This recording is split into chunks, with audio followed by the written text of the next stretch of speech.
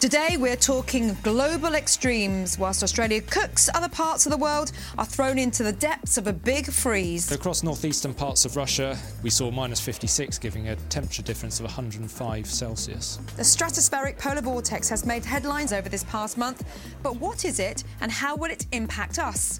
Ever since the beginning of December, we've been watching the likelihood of this event actually increase all the time until we were pretty much definite that it was going to happen.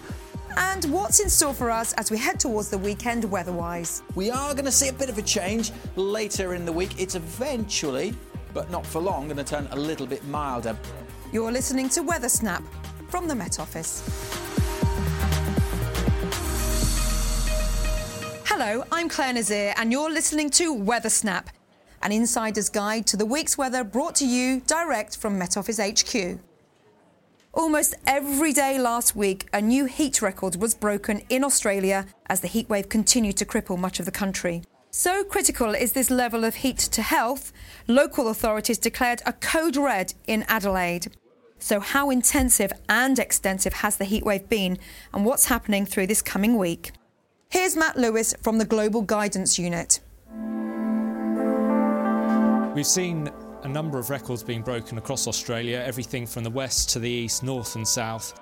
The highest temperature overnight has been recorded in Noona in New South Wales. That was 35.9 last week. And on the 13th of January, we saw 49.1 in Marble Bar, that in Western Australia.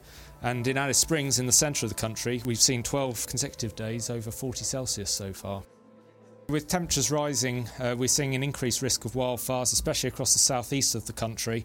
And with winds picking up, the land remaining parched, we're likely to see that risk continuing until the end of January. So that's Australia, but in the northern reaches of the northern hemisphere, things are very different. Across Russia, where we normally see a lot of cold weather at this time of the year, we've seen several days below minus 56 in the northeast of the country. And on the 13th of January, when we saw that 49.1 in Marble Bar in Western Australia, we saw minus 56, giving a temperature difference of 105 Celsius. But it's not only Russia that's in the grip of a bitter winter. So across northeastern parts of Russia, this cold weather is not particularly unusual. It is a bit more unusual across New York and the northeast of the US, where in Central Park yesterday we saw minus 16. And the reason why? We had a winter storm that pushed through over the weekend, and as that moved away, that brought a mixture of ice, strong winds, blizzards, and a lot of snow to the northeastern and northern part of the USA. Matt Lewis from the Global Guidance Unit. On the 2nd of January, it became official. The stratospheric polar vortex had weakened and sudden stratospheric warming had started. This may sound like a remote weather event, but what happens at 30 kilometres above the North Pole does eventually have impacts at ground level across the UK. Aidan McGivern explains. Typically, during the winter, there is a pool of very cold air in the stratosphere above the North Pole at a height of around 30 kilometres. Now, around that pool of cold air, a very strong wind current forms. During some winters, the wind circulation remains intact, and we keep that cold air locked in above the North Pole. However, sometimes disturbances in other parts of the atmosphere many thousands of miles away around the world can ripple throughout the global atmosphere and crash against the wind circulation surrounding the stratospheric polar vortex, sometimes breaking it in two, and what we see then is a dramatic warming take place above the North Pole and the wind surrounding it reversing. Dr. Jeff Knight is a climate scientist here at the Met Office. When do we typically see these sudden stratospheric warming events take place? These SSW events happen at a rate of about 1 every 2 years. Some years we don't get one at all, and other years we get 2. So it's very variable. We tend to get more events in January and February. So here in the UK, we often get cold weather as a result. When did we see this particular event take place? And when do you think there'll be any kind of impact on the weather in the UK? Well, it's been a case of it really unfolding ever since the beginning of December. We've been watching the likelihood of this event actually increase all the time until we were pretty much definite that it was going to happen in, say, a week before Christmas.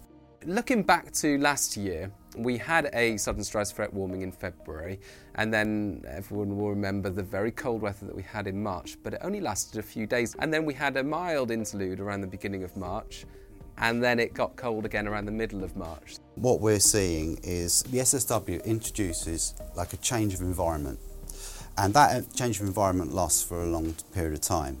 But that doesn't mean to say that we're going to get continuous cold weather during that period. We might, for example, see something like last year where you had episodes. And that is because this effect is a physical effect that's driven by the stratosphere that is there all the time. Once we've had these SSWs, that is going to happen. But we have other effects like the stuff that comes from the synoptic weather variability. Where the lows are, where the lows and highs are, the exact where the details. Weather fronts are. I mean, knowing as a weather forecaster, you can't really pin those down until a couple of days before. Often, well, that's right. So this is why, you know, in models we can't predict accurately beyond 5, 6, 10 days. So there's that kind of tropospheric weather component, which is relatively unpredictable. And then there's this stratospheric component on the top, which is very predictable.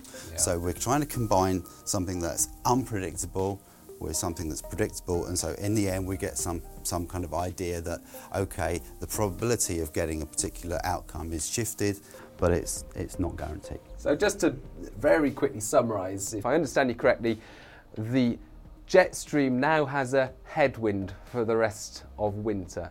That headwind is 20 kilometres above the jet stream, but it will help to hinder that jet stream rather than help it along, and that means that for the second half of winter, well, there's a higher likelihood of episodes of cold weather, but not guaranteed, because you can't guarantee these things in such a complicated environment.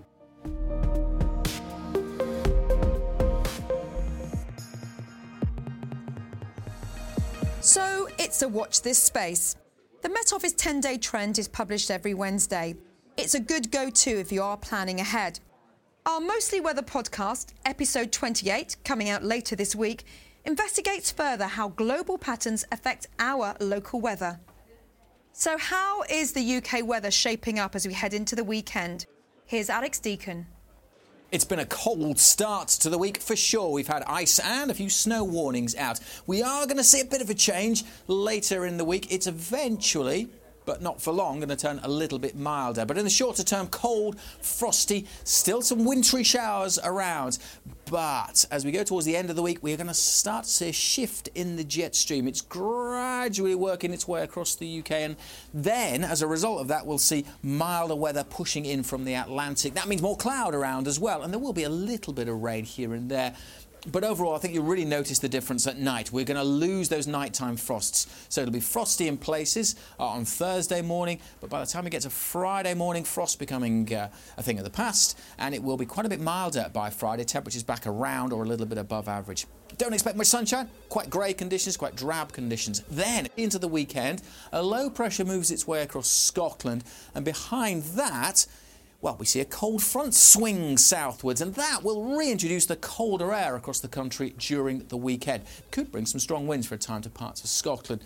It scoots through, the cold front drives southwards, and the cold air returns. Now, we're not talking severe cold. Again, it's just back to where we were earlier in the week, really. Northwesterly winds, so the air coming down from the Arctic, bringing some wintry showers and a return of those nighttime frosts and the potential for some ice. Looks like staying on the cold side, but nothing exceptional into next week. You're listening to Weather Snap from the Met Office. Just before we go, here's Martin Bowles with the week's highs and lows. Here are your weekly extremes from Monday the 14th of January to Monday the 21st of January. The highest maximum temperature was Leaming in North Yorkshire at 12 degrees Celsius. The lowest minimum was Braemar in the Highlands at minus 10.8 Celsius. The highest rainfall to fall in a day was 28.8 millimetres at Mumbles in Wales. And the sunniest place, East Malling in Sussex, at 7.5 hours. That's it from WeatherSnap. I'm Claire Nazir.